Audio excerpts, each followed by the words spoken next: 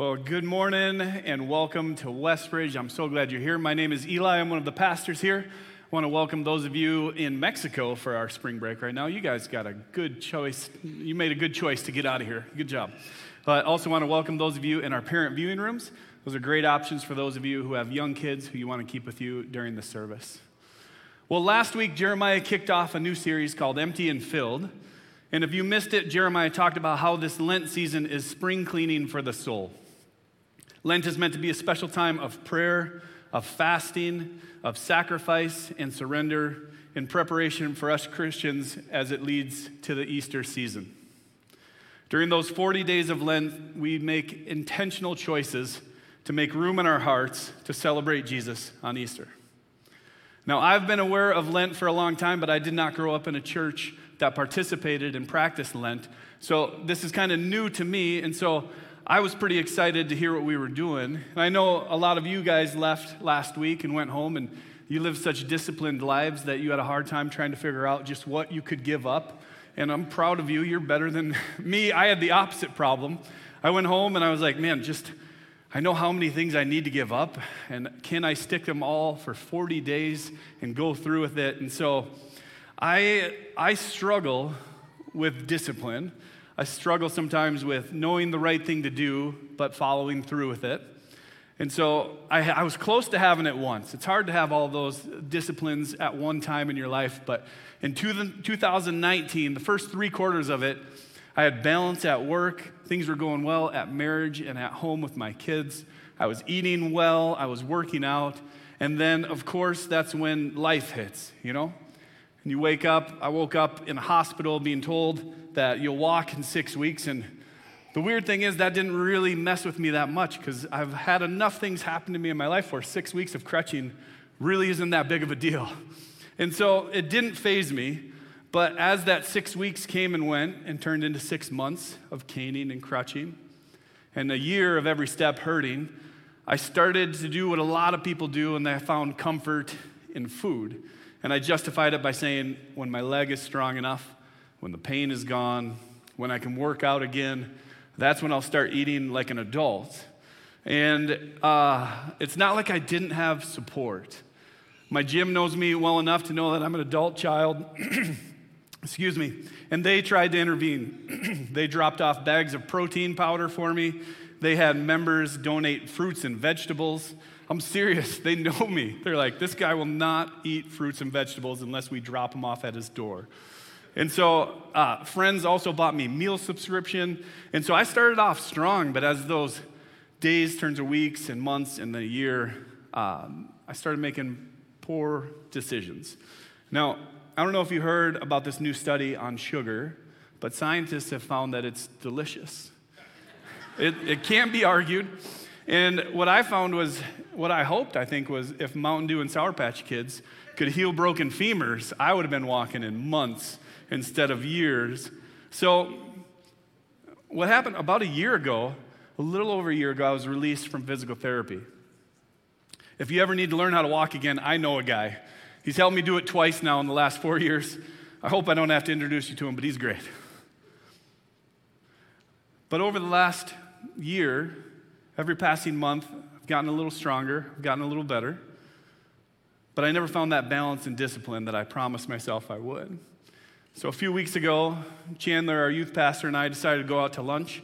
And I think we've already established that you're all better than me, so you're prepared when somebody's getting in your car and you don't know what's going to happen. But for me, there's this like mad dash of cleaning, of grabbing things and cleaning off the seat. And he grabbed my gym bag and threw it in the back seat, and that revealed fast food wrappers and candy wrappers and probably a Mountain Dew or two. And he didn't use his words to shame me, but he did give me this dad look of like, I'm not angry, I'm just disappointed. And that was really weird to get from somebody who I'm old enough to be his dad. And so I hear you, Chandler, I will be better. And so for this Lent season, I'm giving up fast food and candy. I've been perfect for 4 days now. I don't know how I haven't lost my 20 pounds, but and I know you're saying that's stuff you should already have done, so I hear you. So I'm also doing some social media restrictions, some TV restrictions, and I am intentionally trying to make room for God. to move in my life, to grow in discipline in this Lent season that's leading up to Easter. And I cannot wait to celebrate with you all on Easter with a dye-free, sugar-free, dairy-free, grain-free jelly bean, which I think is just a bean, which makes me pretty sad. But we're going to do it. Well, this morning, I'm going to be talking about the spiritual discipline of prayer. And you've maybe noticed, but this world right now is in desperate need of prayer. And I think if we're honest about prayer, we would all say that it's something that we think is very important. It's something we want to do more often. It's something we would love to be better at. For some of us, it's something that we're not very confident in because we're not even sure where to start. And because of that, we only pray in two extremes. When things are really, really good, when you get that good doctor's report or that unexpected financial blessing, or things are going well in your marriage, you get that promotion. Or we pray when things are really, really bad. When your relationship is hanging on by a thread. When your finances are a wreck. When you get that bad doctor's report. And there's nothing wrong with praying when things are good and bad. We should pray when things are good and bad. But that shouldn't be the only time that we pray. Prayer is where we can call on and connect with someone who's bigger than ourselves.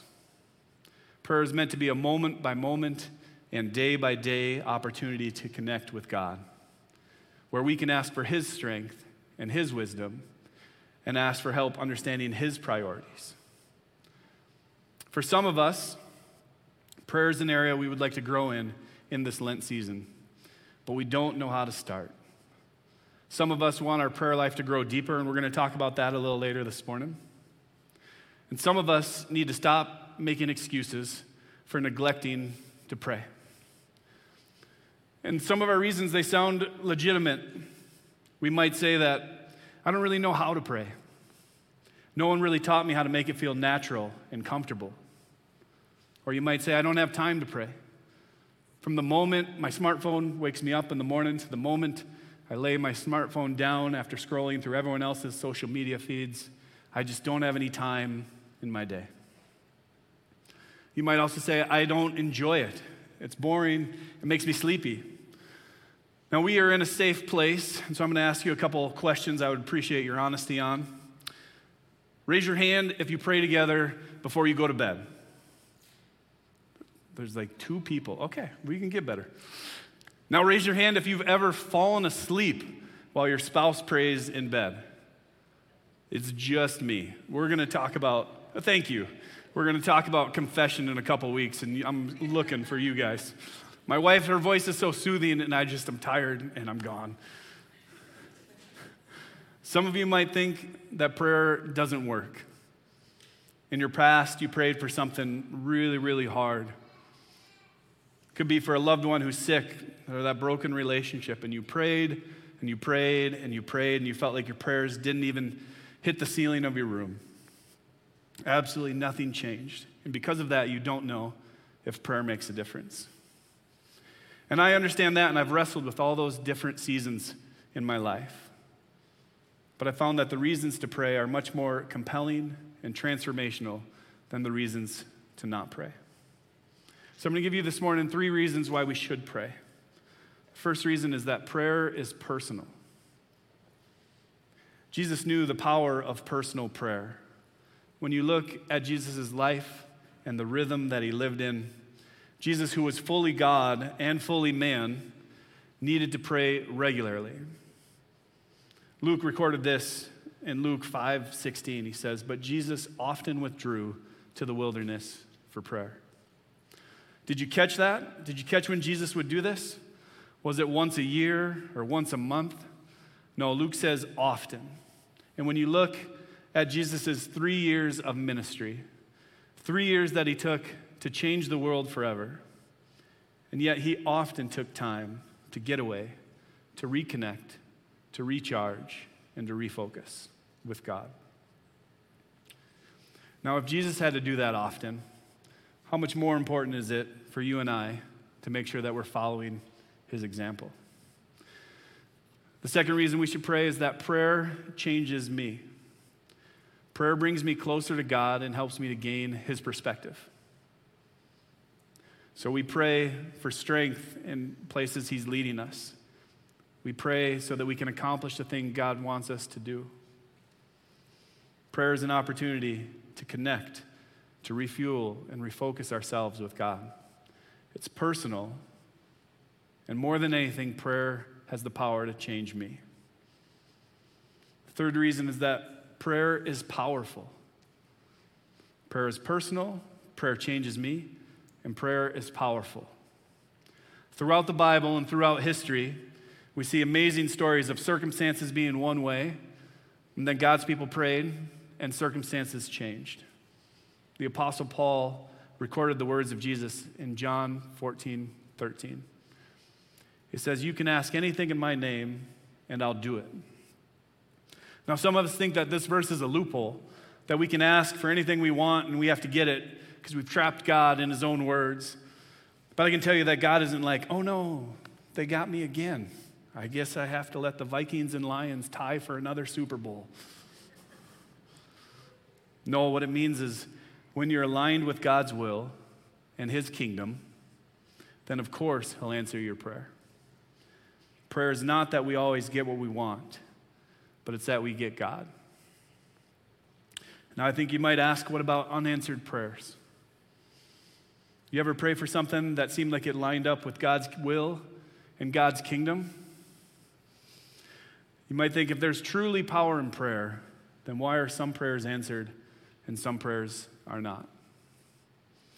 And here's the answer. And I spent a lot of time researching it, talking to other pastor friends and mentors. And the reason I found is, I don't know. I don't know why some are healed and some are taken way too soon. I don't know why some of the best people I know have battled cancer. If I were God, it would make sense to me that terrorists would get cancer. You're going to hurt innocent people, here's your cancer. Think about what you're doing with your life. What I do know is that we live in a broken world, and that's not God's plan. I also know that Jesus had unanswered prayers. The night that Jesus was put to death, he prayed. It's found in Luke 22:42. He says, "Father, if you are willing, take this cup of suffering away from me. Yet I want your will to be done, not mine." Jesus, knowing what was about to happen, was asking his Father, "Are you sure we've thought of all the scenarios and this is the best route? That doesn't line up with my will and my kingdom." But twice in that short prayer, Jesus said, and he prayed, "If you are willing," and he said, "if your will be done." Sometimes there's not a shortcut through the storm that we're in. Sometimes the only way out of that storm is to go through it. Sometimes on this side of heaven, we don't get the answers that we want. I don't always understand all the ways of God, but I know I can trust all of his words. I can trust when he said, God causes everything to work together for the good of those who love God. So you might ask, does that mean God is at work in my cancer, in my divorce, in my addiction, in my brokenness? And I'd say, you bet. God specializes in making beauty from ashes. So we can trust that we are more than just this body, that we are a living soul, and to be absent from this body is to be instantly with our Heavenly Father. We can trust that the loved ones that we have lost, that we'll get to see them again. We can trust that God is working all things for restoration and redemption, and we can trust that he's doing it in his time and not ours. So prayer is powerful. It changes us. When our prayers align with God's will and his plan, it can change our circumstances. And if you believe that, I think you'll make time for it, and you'll make it a rhythm in your life. So a good place to start would be finding a when and where that works best for you. A lot of people pray while driving. Some of my most desperate and passionate prayers have been while Jeremiah has been driving me somewhere. I think he's single-handedly trying to break me of PTSD of the car accident by driving the way he does. So I pray that I get there in one piece. Some people pray while working out. For me, I'm able to pray when I walk in. I'm thankful for another day where I can move and try to get stronger. It means a lot since it was gone for so long. I pray when I walk out because I'm thankful I survived that torture that lasted an hour. But I'll tell you, while training for the Fathers for Fatherless bike ride, I had hours on a bike, sometimes by myself, where I had time to pray. So find a place that works best for you. Now find a time. It could be the first thing you do when you wake up. It could be while you drink your first cup of coffee. Some of you are night owls, like my wife, and you pray and you put me to sleep. I've found that evening walks with my dog or taking him out has been a good time to pray. But what works good for some person might not be the best for you, so find a when and a where that works specifically for you. And I know this morning that there are people here that when it comes to prayer, we aren't sure where to start. So we're going to look at what Jesus taught about prayer. Matthew recorded in Matthew 7:7. Jesus says, keep on asking, and you will receive what you ask for. Keep on seeking, and you will find. Keep on knocking, and the door will be open to you. For everyone who asks receives, everyone who seeks finds, and everyone who knocks, the door will be open. No, I've never done Greek grammar with you, and that's been intentional.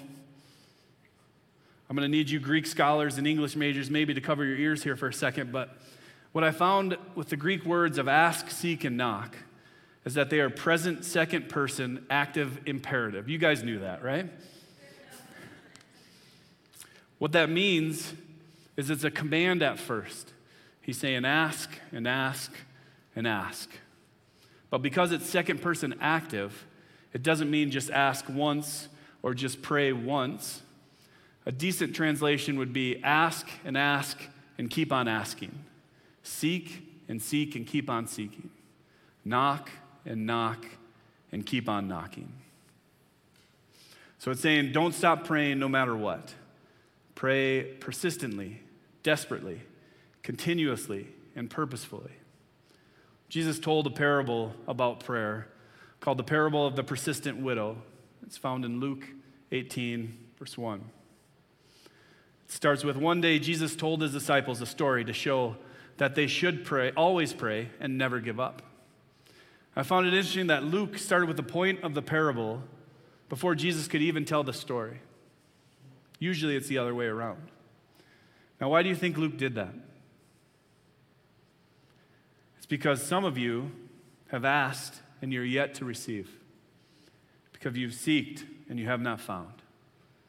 And you've knocked and the door remains shut. And he knows you might want to give up.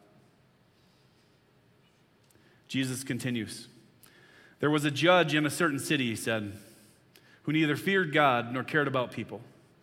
A widow of that city came to him repeatedly, saying, give me justice in this dispute with my enemy.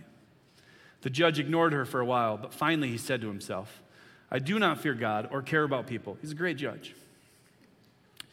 But this woman is driving me crazy. I'm going to see that she gets justice because she is wearing me out with her constant requests. How many of you have kids? Oh, you guys know where I'm going with this already. How many of you have made terrible parenting decisions because they've beaten you down with their continual asking? Yes. Oreos for dinner, watch what movie you want, skip bedtime, do what you want, mom and dad need a break. My kids know that if the words, ask me again, come out of my mouth, that it's not actually an invitation to ask again. They know it's a threat. That if they keep talking, things are not going to end up how they want them to. Now, is Jesus saying that prayer is like talking to an unjust judge? No. He is contrasting our Heavenly Father with the judge, not comparing. He is saying that if by your persistence you can convince someone who doesn't want to help you, how much more will your Heavenly Father, who wants to give his kids good things, want to help you? And that's how Jesus says we should pray. And our Heavenly Father, he says back to us, he says, come on, wear me out. Ask me again. So what are you praying for? Maybe a better question is, what have you stopped praying for? Healing, marriage, coworker, your mother-in-law. Hey, Tracy. What if God came to you and he said, okay, the answer to everything you prayed for last week, it's a yes. How would your world be any different? Maybe you get out of that speeding ticket. Maybe your kids would have a better day at school. Maybe the food would taste a little better because it was blessed. But Jesus says, ask, seek, knock. That's how you pray. Doesn't mean you're going to receive what you're asking for. Doesn't mean you're going to find what you're looking for. Doesn't mean that the door that you're knocking at is the door that's going to open. But what you really get when you're really asking, when you're really seeking, when you're really knocking, is you're going to find God on the other side of that door. So what kind of God do you think he is? If you see God as judge, you'll always be on the defensive and fearful. And you won't be able to turn off the inner lawyer that's always making the case for why it's not your fault. If you see God as boss, then you'll do hard work to earn his approval. If you see God as a distant cosmic being, then you'll go through religious rituals that lack heart and relationship. If you see God as the old man upstairs, then you'll be on your best behavior when you're at his house. You'll get all dressed up and you'll say things to your kids like, don't run in church. Because apparently God doesn't like running. But when you know him as Father, everything changes. 189 times, Jesus used the word Father when describing God. Now, for some of you, when I say Father, that helps. You have a healthy relationship with your dad. You can talk to him about anything. For some of you, that hurts. Because when you think of your earthly father, if you think, if God is anything like my earthly father, then I don't want anything to do with him. You might have never known your father, or he abandoned you. Or when you knocked at his door, he knocked back. And that left you abused and broken. God is not the reflection of your earthly father, but he is the perfection of what it means to be a good dad. I'm going to say that again. God is not the reflection of your earthly father, but he is the perfection of what it means to be a good dad. And good dads never give their kids harmful things. There's a pastor named Tim Keller, and he said this about prayer. The only one who dares wake up a king at 3 a.m. for water is the king's child. And we have that kind of access. You parents ever wake up, you feel like a demon's watching you? Turns out it's your kid. That's terrifying. It's terrifying. And then they ask, hey, Dad, can I get some water? And you're a good dad who gives your kids good things, so of course, what do you say? You say, yes. You can definitely have some water. All you have to do is ask your mom. She's right over there. Your prayers don't bother God. He doesn't get tired of hearing from you. We're not interrupting him. So when you pray like a little kid going to their dad and ask and keep on asking.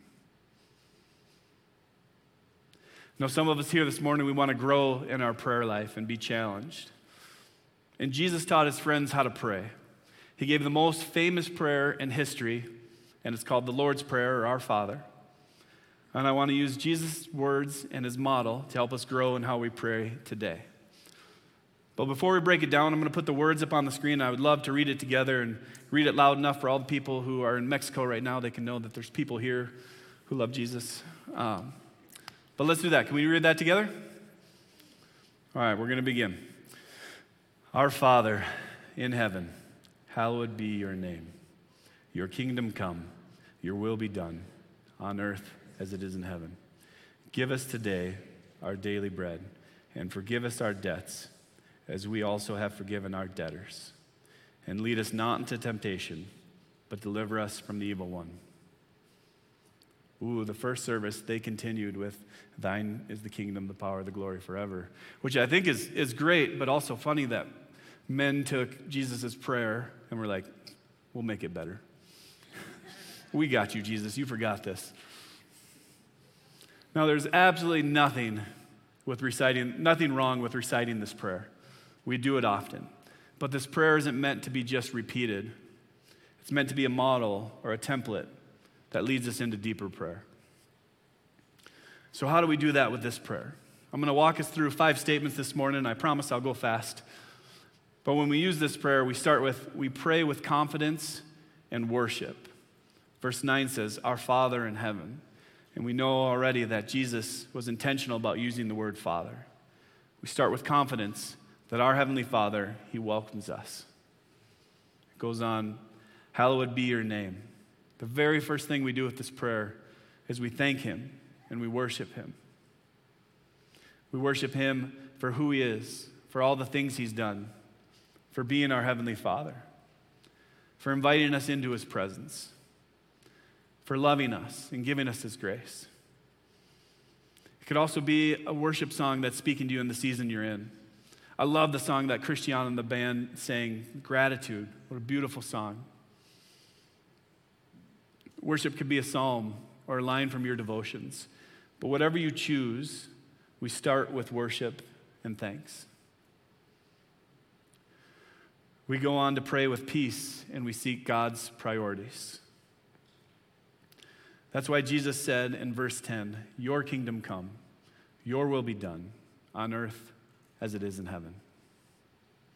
We can pray with peace when we pray, and we can be confident that God is working His kingdom and His purposes.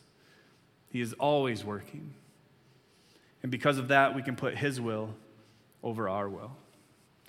We can go on by praying through the roles and responsibilities in our life.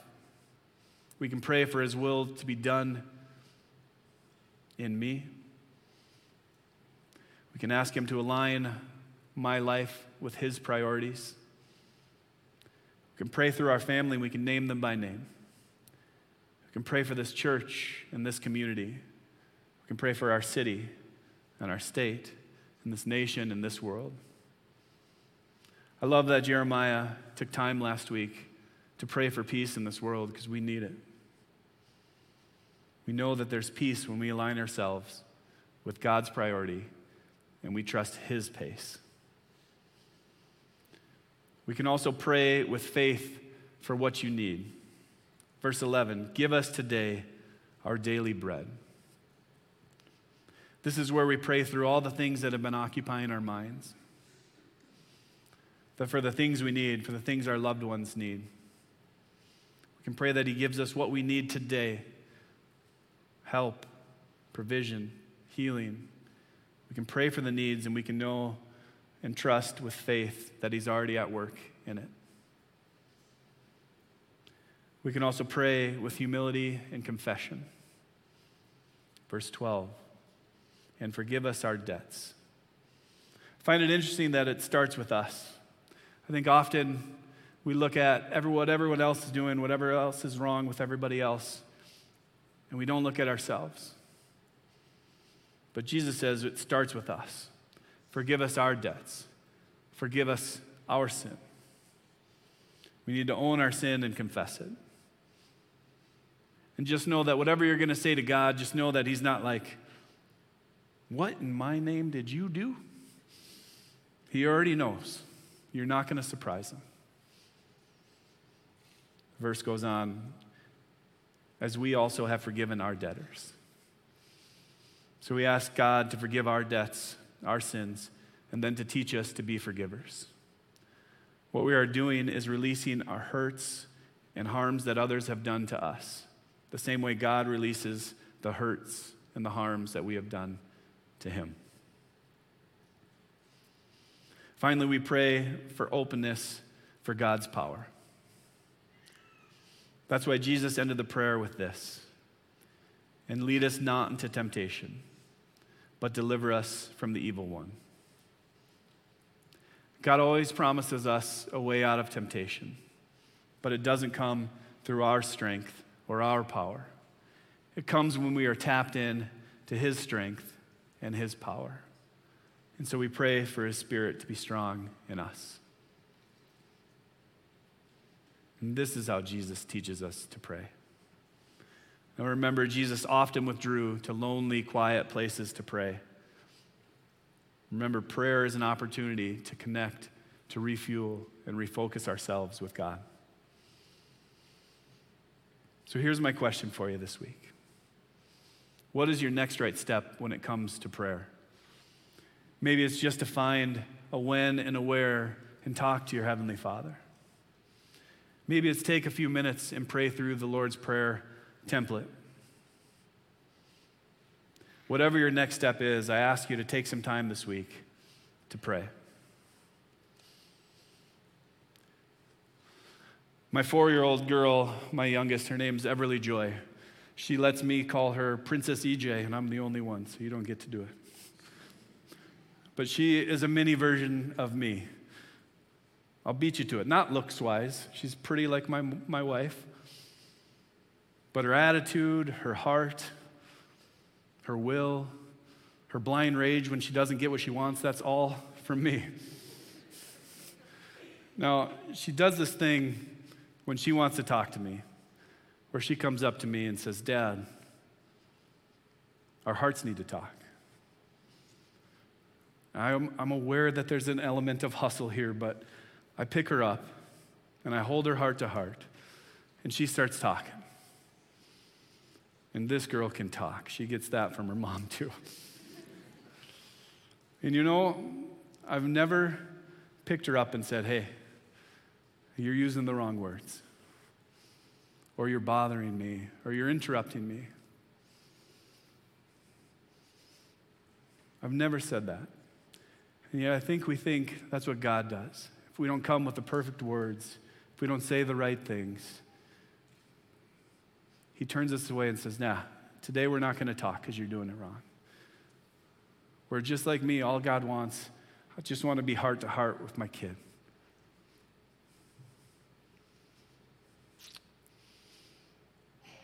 So when we can start to see God as our Heavenly Father, then all of us would know how to pray. Because every kid knows how to ask their dad for what they want. So let's not just pray when things are really good or pray when things are really bad. But let's pray like our Heavenly Father wants us to. And again, he's saying, "Come on. Ask me again. Try to wear me out." So let's give God a little more space and a little more time in this Lent season leading up to Easter. Let's make some more room and some more time for God in our lives. Now, some of you in this room, you might not know God as your Heavenly Father, and I want to give you that opportunity this morning.